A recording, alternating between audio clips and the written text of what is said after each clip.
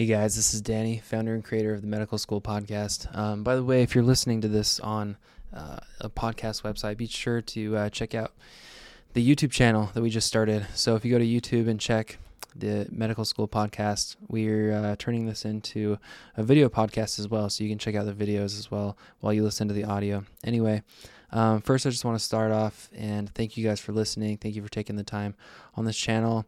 I just share with you guys some tips that I learned and used in medical school that I feel like were responsible for a lot of the success I had, and so I just want to share that with you guys. And we also have guests and things on this channel that you can check out as well. There's some older videos. For example, we did an interview with the creator of Boards and Beyond, Dr. Jason Ryan. That's a pretty good episode. There's actually 2 of them, so you can go back in the history and look at those as well.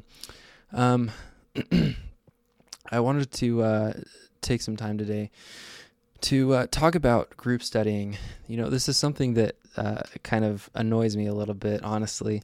When I was in medical school, I'm still in medical school. I'm a 4th-year student applying to residency as we speak. But what I noticed is when I was watching people studying, a lot of people were studying in these big groups.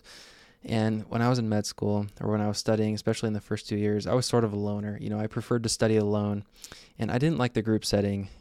But I do think that group studying can be super effective if you do it the right way. But a lot of people don't do it the right way, and that's where they get in trouble. If you group study in the wrong way, it can be a huge distraction, and it can even be detrimental to the grades that you're getting. And there's a number of reasons for that. So I'm going to go through some reasons why I don't like group studying the way a lot of people do it. And I'm going to give you guys a way that you can group study that I think is going to be way, way, way more effective than what you're seeing your other classmates do. So before I get to that, I just want to mention, if you guys haven't already, go check out teachmeanki.com.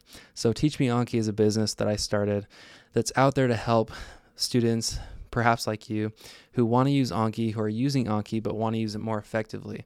Now, whether you're making your own cards or whether you're using a pre-made deck, we have experts who can meet with you one-on-one to maximize your experience with Anki, set a plan with you, and just teach you everything that you need to know when you're using Anki. So again, go to teachmeanki.com.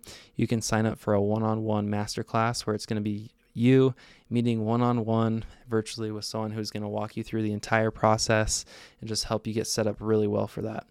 So back to group studying. Let's talk about that. So how does a typical group study session go? How it typically goes is, you know, maybe a test is coming up. And so you want to get together with a group of friends. And so you guys all get together and you reserve a room or whatever. Maybe there's 4, 5, 6, 7, 8 of you, maybe more, right? So you all go into the room. And then what do? It seems like it goes the same way every time. First of all, there's no one who's going to speak up and sort of lead the session.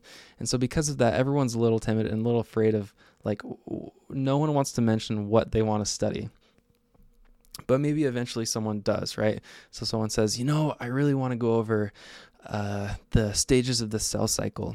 But you're thinking to yourself, man, I just studied that a couple hours ago. What I want to go over is, I don't know, this other thing, right? So there's this disconnect, and everyone's in a different place. Some people studied lectures. Some people, everyone's in a different place where they have strengths and weaknesses. And that can be really difficult if you're in a large group of people because it's hard to know. It's hard to focus on your needs because you're going to spend a lot of the time addressing other people's needs. Another thing about group studying that I don't particularly like is the distractions that come up during the sessions. So how it typically goes is you're in there, maybe you start off really well the first 5 or 10 minutes, and then someone pulls up an Instagram, or someone pulls up a YouTube video, or someone starts complaining about the teacher, and then you spend the whole next 10 minutes or whatever complaining about the teacher and how hard the material is and how they're not fair and all these things. It's just a big time waster. And the way that a lot of these sessions end is basically where each person is on their laptop studying alone, but you're sort of in a group, so it's not really group studying because you're not talking with each other.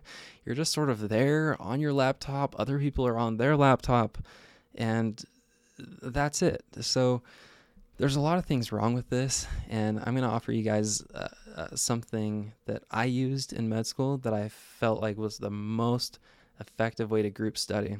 And the first tip that I would say that I would give you is the amount of people that you should study with when you group study is not 4, 5, 6 other people. It's one other person. If you study with just one other person, that's going to be the best way to do it, because the pressure is either going to be on you or on that other person. Now, the second thing I would do is make sure that you've gone over the material at least once before you get to your group session. You don't want to go over material for like the first time during your group session. So group studying is really effective when you go over material that you've seen once or twice, or material that you've made flashcards out of, or that you have at least like read the lecture notes.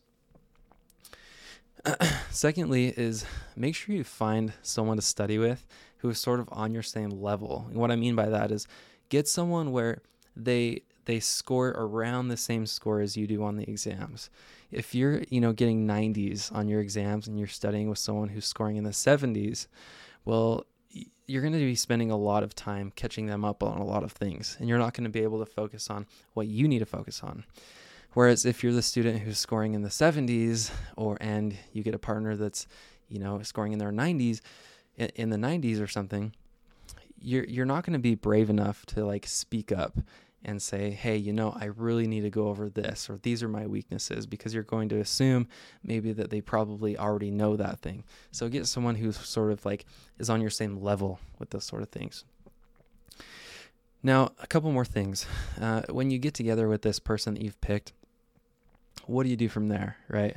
Well, before the session starts, ask them which lecture, maybe pick 1 or 2 lectures that they're having a hard time with, that they want to go over and strengthen. And then have them do the same thing, So you're each coming to this session with 1 or 2 lectures that you're really struggling with, that you want to focus on.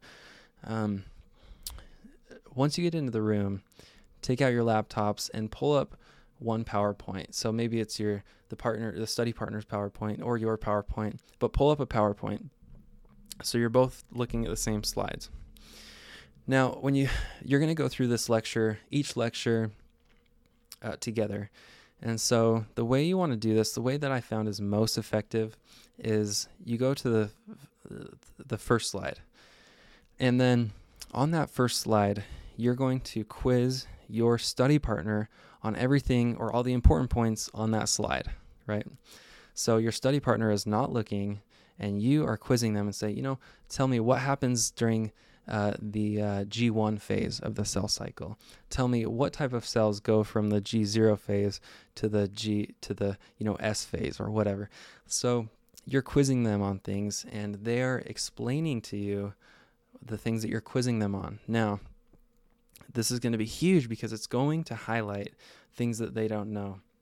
And then once you highlight things that they don't know, you can give them an answer and you can explain to them the things that they missed. So the beauty of this is that you not only learn when you explain things, you also learn when you're quizzing things.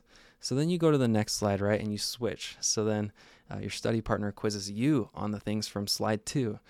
And you're constantly switching back and forth. Now, you do this over, maybe you do 2 or 3 or maybe 4 lectures over a period of a couple hours. And this process is just going to be huge for the learning process. Quizzing, reinforcing, any way that you can sort of like quiz yourself, or better yet, be quizzed by another person, is just going to like maximize the learning process. So I think, that's really the best method that I used. I hope this was helpful, guys. Again, if you're struggling with using Anki and spaced repetition, if you have flashcard overload, if you're waking up and you have like 800 flashcards due that day, don't hesitate to go to teachmeanki.com. Again, we're going to meet with you one-on-one. We'll fix whatever issue you're having. We'll get you, if you've fallen off the wagon, if you started strong with Anki, but you're kind of weak on it now and that you really want to get back on and be on top of things, then go to teachmeanki.com, sign up for our class. It's going to be well worth the money. This is a skill that you're going to use throughout your whole medical school career and maybe even beyond that, right? So again, teachmeanki.com, and I hope to see you guys in the next one.